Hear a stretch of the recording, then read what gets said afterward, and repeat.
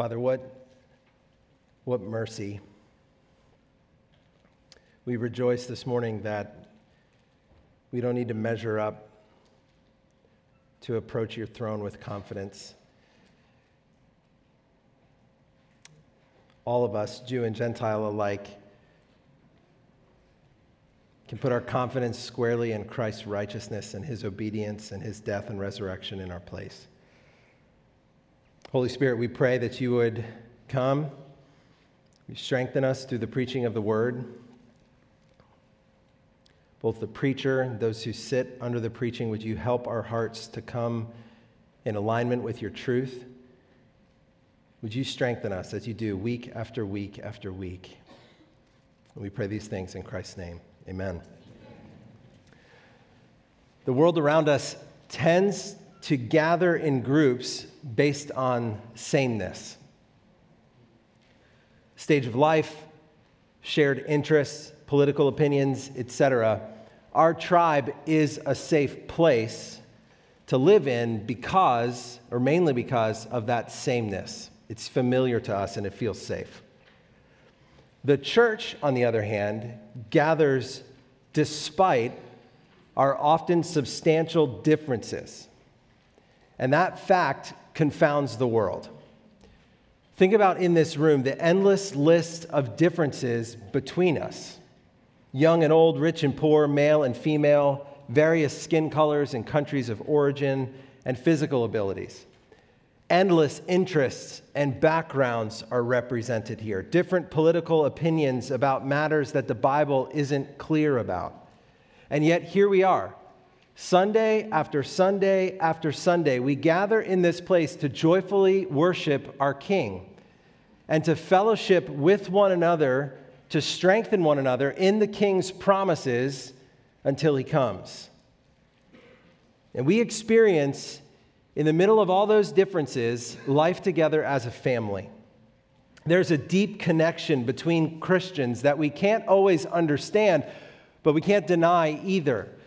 You've probably had the experiences of meeting someone you've never met before, but before long you realize they're a Christian, and there is a deep familial bond that you can't explain with this person who was a few minutes ago a stranger to you.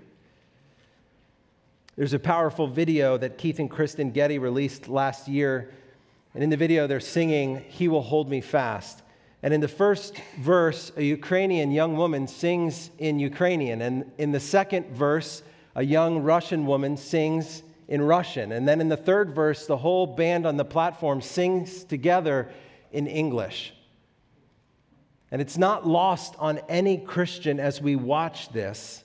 We immediately feel the truth that there is a deeper bond in Christ than anything else in this world. Their countries may be at war, but the bonds of Christ will far outlast those distinctions. So far in Ephesians, Paul has been focused on the vertical relationship. It's been dominated by the vertical peace we have with God through Christ. Now, Paul switches orientations. He's now mainly focused on a horizontal orientation. How the gospel not only reconciles us to God, but reconciles us to one another in the church. And he's going to be focused mainly here about the gospel's power to unify Jew and Gentile, and then turns them into one new gathering, all as a fulfillment of a promise that God makes more than 1,000 years earlier. The main idea this morning is that our love for one another proclaims the gospel's power. Our committed love for one another proclaims the unifying power of the gospel as it gathers us in all our differences together because of this one main thing we hold in common. Our unity as his people proclaims the gospel's power not just to unite us with one another, but more importantly, to unite us to God himself. Now, this passage is theologically thick. It's very theologically thick, but it's also gloriously rewarding. So you're going to need to dig in with me this morning, and you're going to need to hang on, and I think you'll be rewarded in the end. Our past alienation, verses 11 through 12. Paul timestamps this in verse 11 and in verse 12 by saying, at one time. At one time, in the past, you were alienated from God.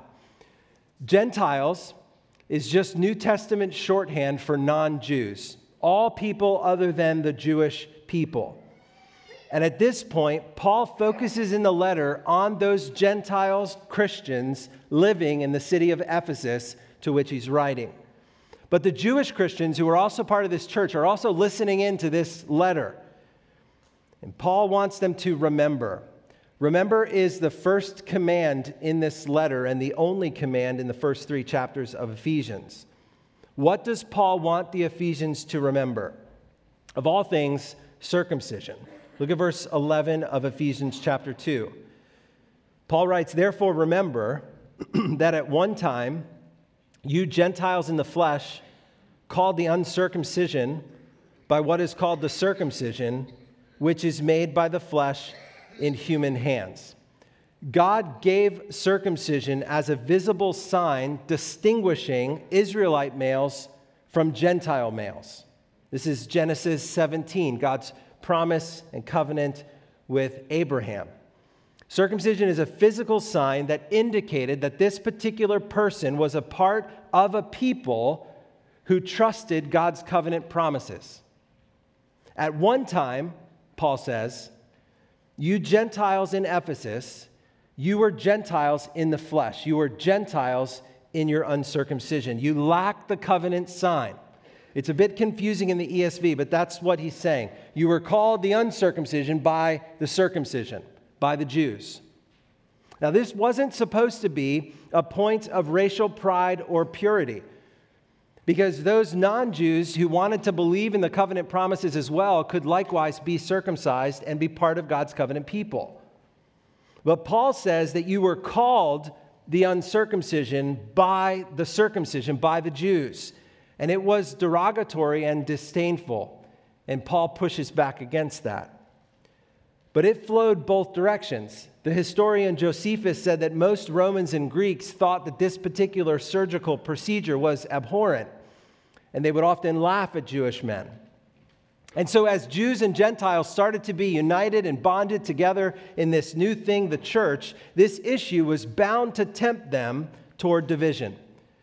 Gentiles would be despised for lacking the former covenant sign. Jews for submitting to an abhorrent practice according to the Gentiles of the day.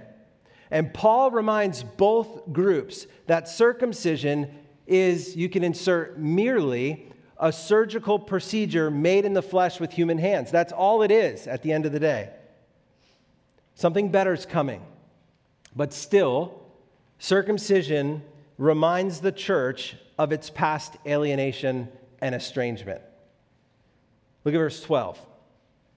Remember that you were at that time, he timestamps it again, at that time separated from Christ, alienated from the commonwealth of Israel, and strangers to the covenant promises, having no hope and without God in the world. This is very similar to what he began chapter 2 with, talking about how we were separated from Christ. Paul says, Gentiles in Ephesus, remember your situation before God saved you. Remember what it was like before God saved you. In the first place, you were without Christ. This is a huge deal. All of the gospel promises that can come to us flow through Christ. Our union with him brings all of these true things to us. And Paul says, you were at that time without Christ. You therefore remain dead in your sins and disobedient along with the world and deceived by our enemy Satan and destined for wrath. Without Christ, we will forever drown in the ocean of our sins without ever finally dying.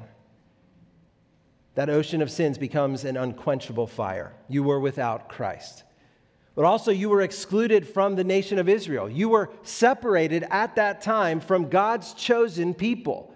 You were non-participants in all of those privileges that Israel enjoyed as his covenant people. Because God was at work through Abraham's descendants. In the Old Testament, you have two groups of people. You have the Jews and you have the non-Jews, the Gentiles. That's it. You have the Jews and those who were not Jewish. And in Romans 9, verse 4, Paul writes that they are Israelites. And to them belong the adoption, the glory, the covenants, the giving of the law, the worship, and the promises. To Israel belongs the patriarchs, and from their race, according to the flesh, is the Christ, who is God over all, blessed forever. Amen. And Paul wants the Gentiles in Ephesus to know that at one time you were excluded from all of those precious privileges of being a part of God's people. You were excluded from the nation of Israel. And there you were also strangers to God's covenant promises. For 2,000 years, God's people Israel could hold on to those promises, could trust them, could anticipate God's fulfillment of his word. For 2,000 years, they could hold on to these things. But the Gentiles on the whole knew nothing of God's covenant promises. They were in the dark. They knew nothing of them. They were strangers to God's covenant promises. And they were also, and finally, you were without hope and without God in the world. Without Christ, there is no hope. There is no good shepherd to lead beside still waters. When there is a heap of trouble, there is no refuge. God is not a present help.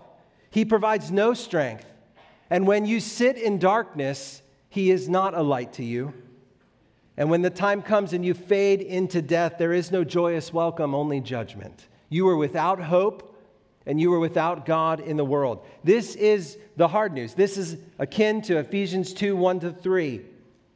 And not just to Gentiles in Ephesus, but to all of us. We were orphans without a spiritual father. We were disconnected from God in the world. And perhaps this is true of some of you this morning. Without Christ, without hope, without God, disconnected from God's faithful promises. I want you to come to your true peace this morning. That's where Paul turns next. From our past alienation to our present peace. He timestamps it again in verse 13 by saying, but now, similar to but God in Ephesians chapter 4. But now, you who were alienated now have Jesus as your present peace. God was not content to leave his people disconnected from him. Those whom he had foreknown before the foundations of the earth would come to him. He was not content with us being disconnected. The word peace is used 4 times in these 5 verses.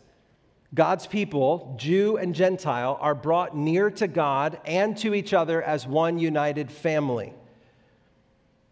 He does this in the first place by bringing us near by his blood. How is Jesus our peace? He brings us near by his blood. This is verses 13 and 14. This is about the satisfaction of God's just wrath through the death of Christ. Look at verse 13.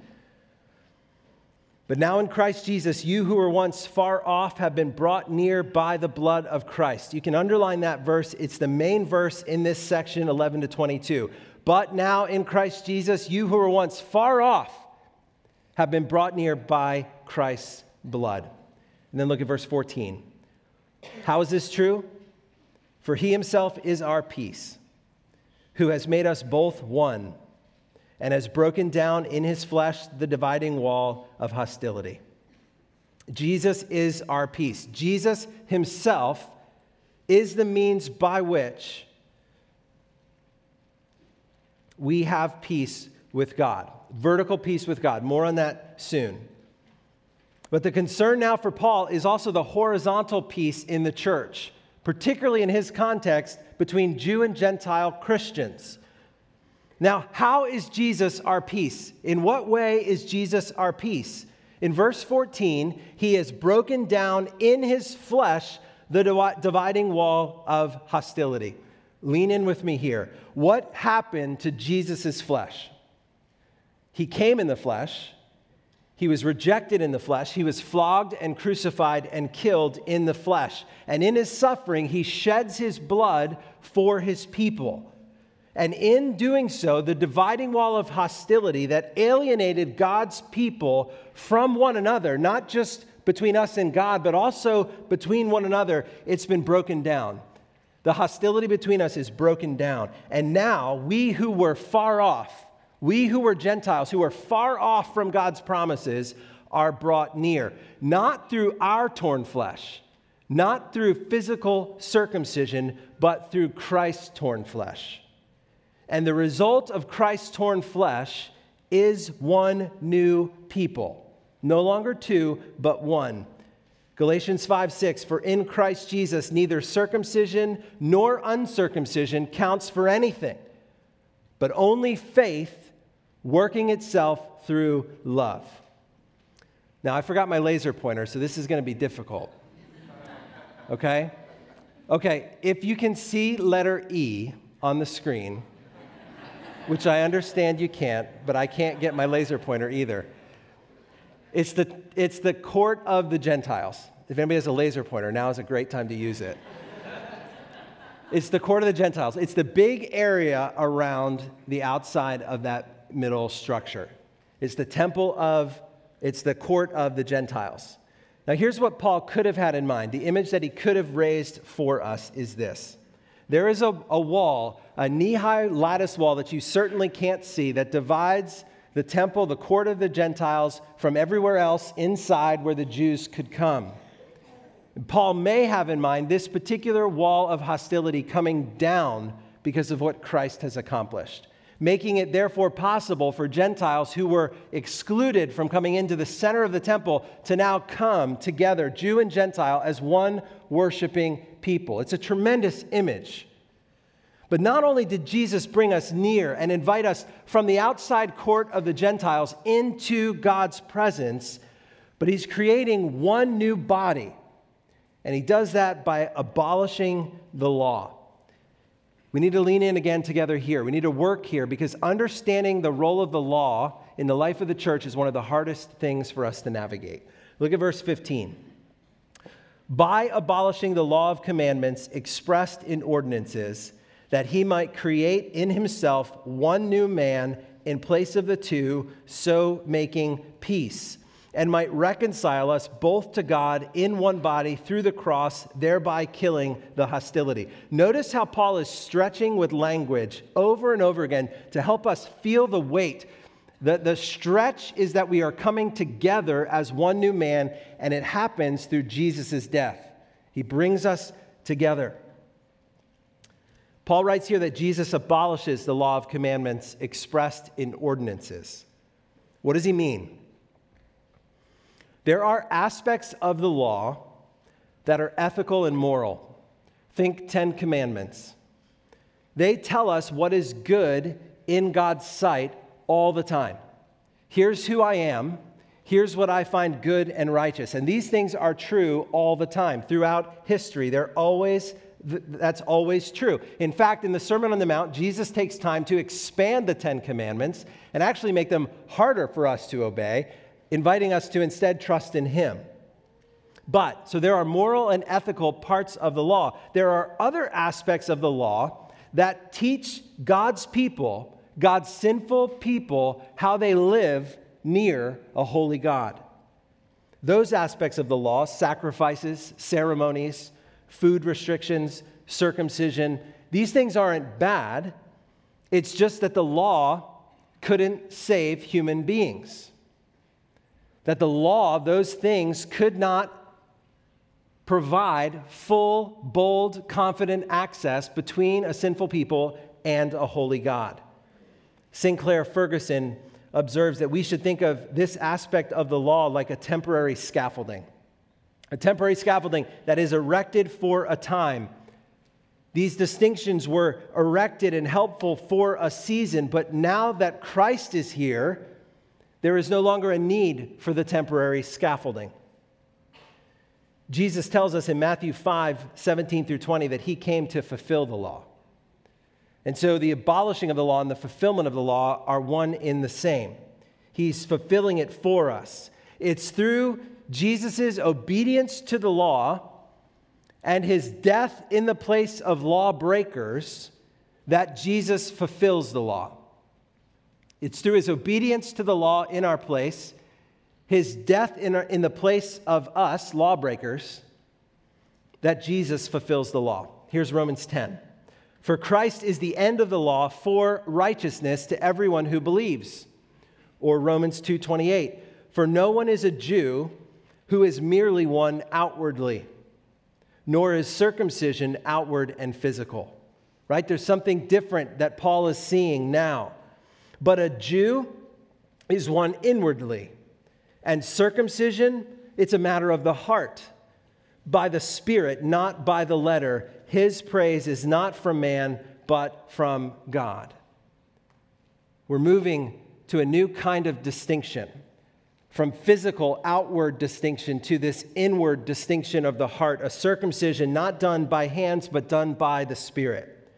By fulfilling the law, Jesus made unnecessary commands about Jew-Gentile separation. In his life, death, and resurrection, Jesus creates in himself one new man in place of the two, therefore making peace. In other words, he tears down the scaffolding, the circumcision, the food laws, the holy days. These aren't necessary or vital any longer. It's not to say they're bad, it's to say they aren't necessary or vital any longer. And therefore, I think we see in 1 Corinthians that they become a matter of conscience to the person rather than requirement to people. Here's the big difference. In the Old Testament, the distinction was between Israel and the rest of the nations. God wanted Israel to live distinctly. He wanted to live with them so that all the nations around them could say, that's different. Israel was basically saying, come and see what it's like to be in relationship with God. That was the Old Testament. Now in Christ, the distinction is not between Israel and the nations. It is between this all-nations church and the world in which the church lives. The distinction changes. The emphasis changes. It doesn't make what came before bad. All of our heroes of the faith were Jews who were circumcised and trusted God. We thank God for that foundation. And now they and all Jews who trust Christ and all Gentiles who trust Christ are together in one body, and we are distinct, not because of something physical on the outside, but because of what the Spirit has done on the inside. This mysterious circumcision, which is no longer just for males, but for male and female alike. This is an amazing promise fulfillment. Exactly what God promised to Abraham 1,000 years before, or 2,000 years before. Here's Galatians 3, 7, and 8. Know then, you should jot this down, Galatians 3, 7, and 8. Know then that it is those of faith who are the sons of Abraham. And the Scripture, foreseeing that God would justify the Gentiles by faith, preached the gospel beforehand to Abraham. This is incredible. God knew exactly what he was doing 2,000 years before. He preached the gospel to Abraham, saying, in you, Abraham, shall all the nations be blessed. So then those who are of faith, Jew and Gentile, are blessed along with Abraham, the man of faith. Do you see the strength of this? Jew and Gentile gathered together into one family because of faith in Christ. One more thing Jesus does to provide peace. In verses 17 and 18, he provides access in one Spirit to the Father. Another Trinitarian statement. Jesus, the Son, provides access to the Father in the Spirit. Look at verses 17 and 18. And he came and preached peace to you who are far off, and peace to those who were near.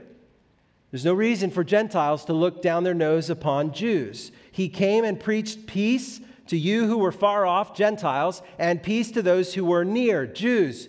You were physical descendants of Abraham. You were participants in the covenant promises. You were near to God. Gentiles, you were far from God. And Jesus came and preached peace to both groups. Why did he come and preach peace to both groups? For through Christ, we both have access in one Spirit to the Father. Jesus says, it's in me that true, bold, everlasting access to the Father can be yours. It's only through me. And so he preached peace to both groups because both groups, Jew and Gentile, needed to come to God through Jesus in the Spirit. There is no other way. It is only through Jesus. And the fact that the Jewish people were nearer to God by virtue of their being physical descendants of Abraham And the people who received the law, they still needed God through Christ in the Spirit. And that peace with God would not come through law keeping. It would not come through observance of the food laws or the sacrificial system or the holy days. It would come through Christ in the power of the Spirit. In other words, Jesus kicks down the scaffolding and he stands atop the rubble and he says, I am the peace. I am the way you access God.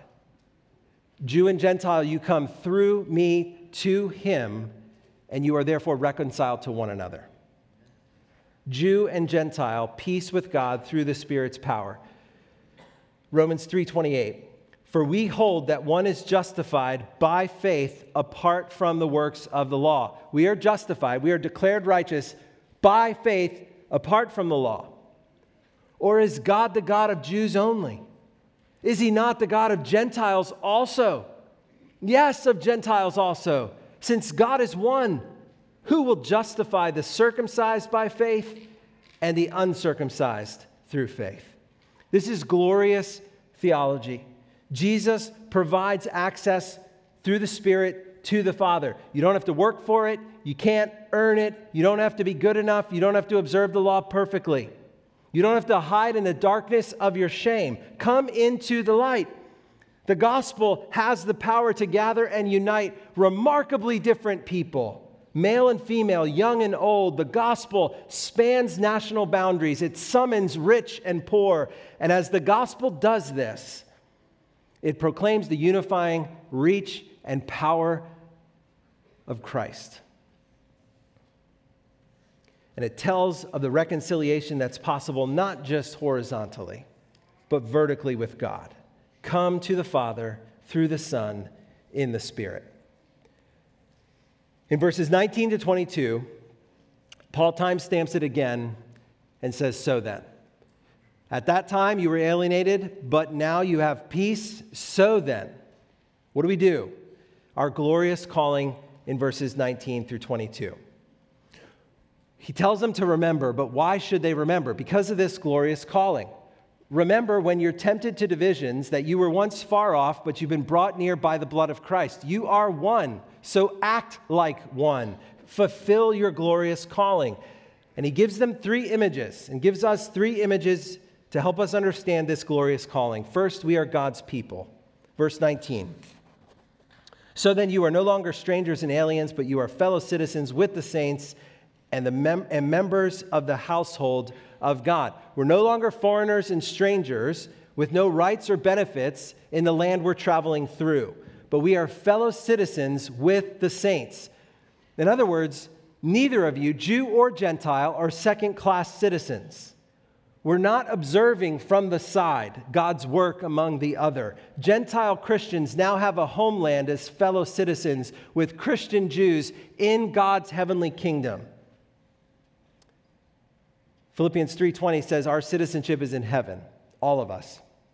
And from heaven we await a Savior. But not only are you God's people, you are God's household. Look at verse 20.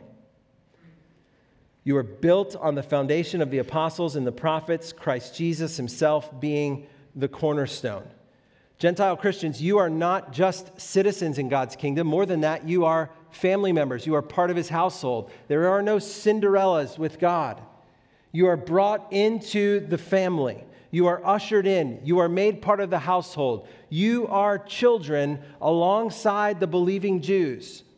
The prodigal son, when he comes home, he only wants to be a hired hand. It's not going to happen.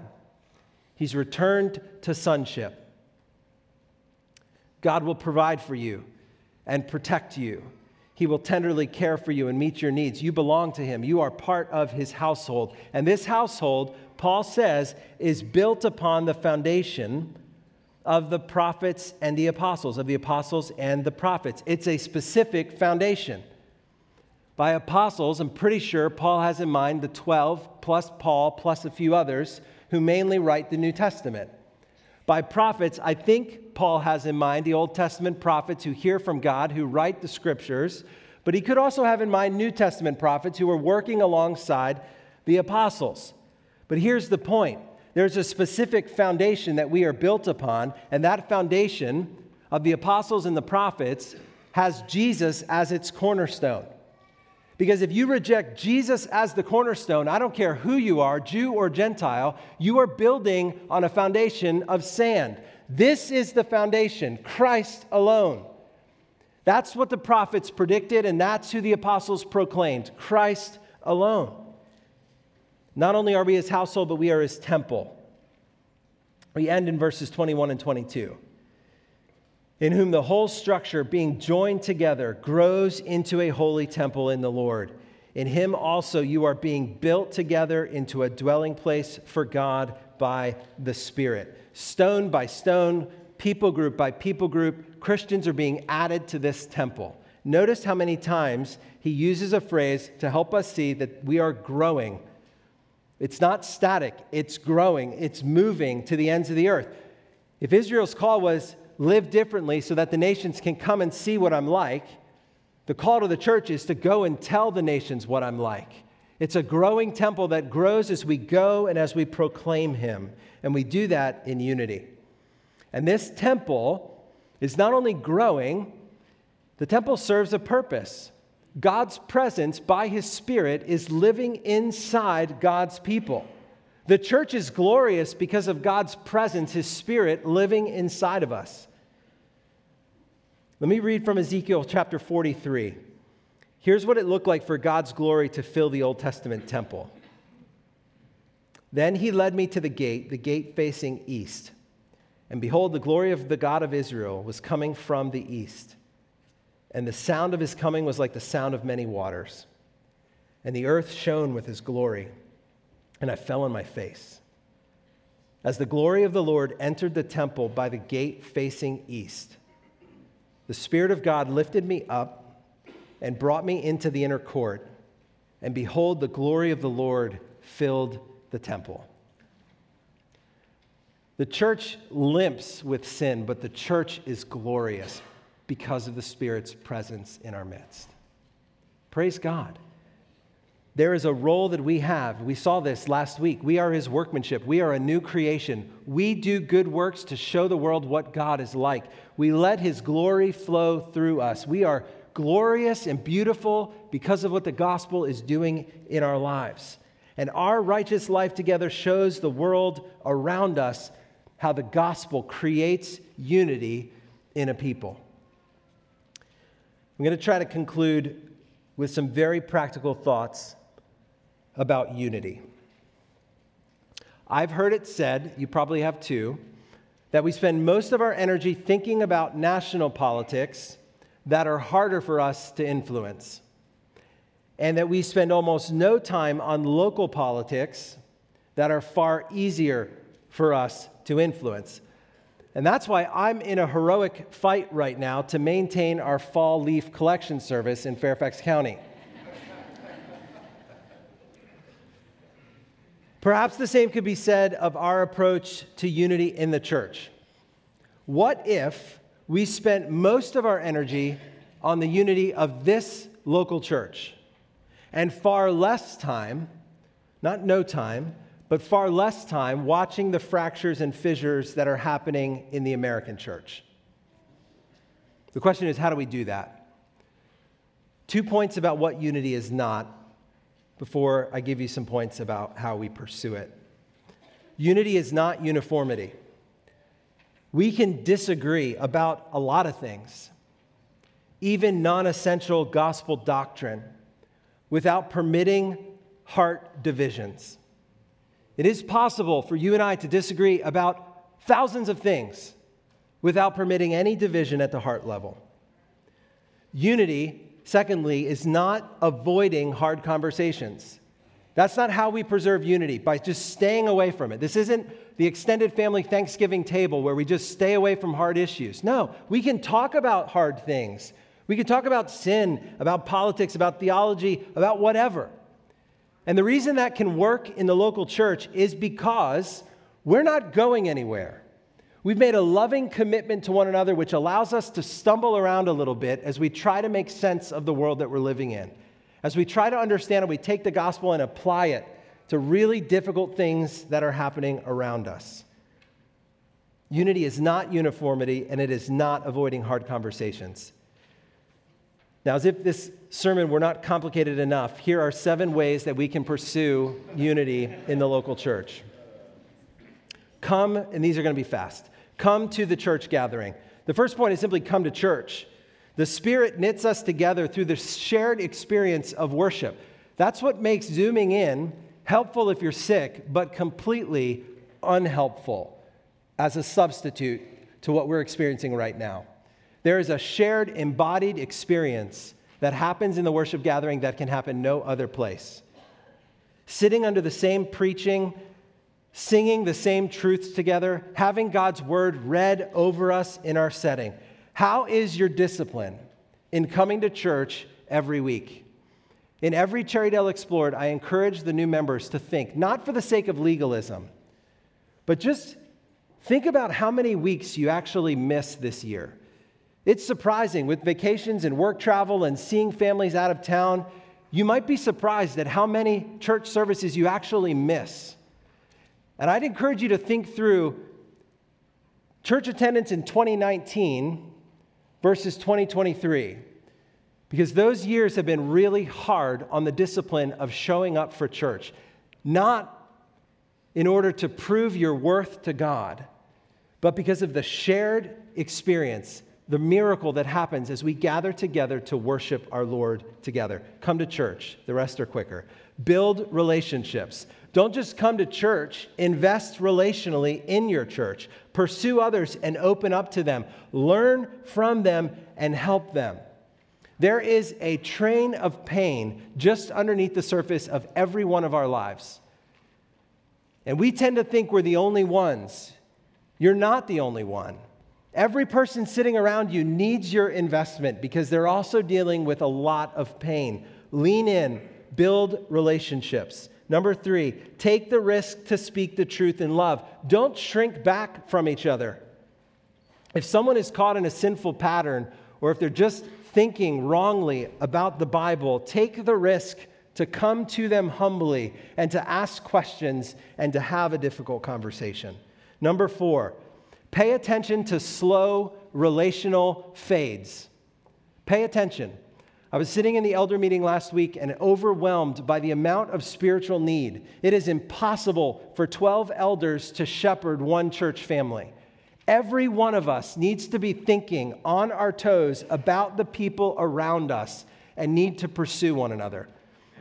2 months ago, 3 of you came to me on the same Sunday morning and asked me about the same member that you hadn't seen in a while. The next day, Greg Odell heard from a member who was asking about the same member. 4 of you on one Sunday noticed someone was missing. That's it. That's the kind of intentionality that we need if we're going to finish the race together. Number 5, leave room for one another's conscience on non-essentials. Don't smother one another on things that the Bible gives us room to think differently about. There is good gospel freedom in that. When the Bible is clear, we're clear. When the Bible lacks clarity, give one another room for the conscience to be on display.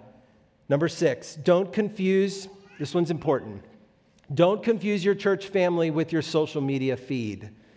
Don't do it. We're not as polarized as Christian Twitter or Christian X, whatever it's called these days. Don't assume that Christians in your church are as far away from you as people on your social media feed might be. Don't assume that. Build relationships so that you know what's happening in the lives of your church family. Pick up the phone the next time you're tempted to scroll. Number 7, pick up the phone for a phone call the next time you're tempted to scroll. Last one, pray. Pray with and pray for your church. Jesus prayed for our unity in John 17. Let's join him in this prayer. John 17:21. I'm praying that they may all be one. Those who hear about you because of the testimony of the 12, the disciples. That's us. That they may all be one just as you, Father, are in me and I in you, that they also may be in us. So that the world may believe that you have sent me.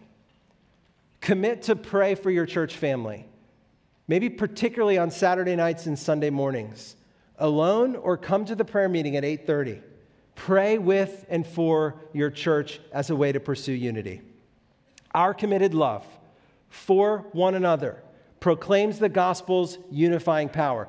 Our commitment to one another, our committed love, not fair weather love, but committed love, and we're going to need it over the next 2 years. Our committed love for one another proclaims the gospel's unifying power to the world. It's confounding because we don't look alike and we don't have the same interests. What unites the people in this room is the gospel that we believe and hold to.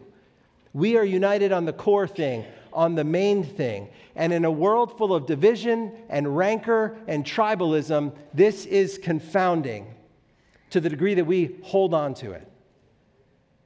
So let's pray. And we're going to take the Lord's Supper in a few minutes, and let's live a unified life together as His people. Father, we thank you for your word, your truth.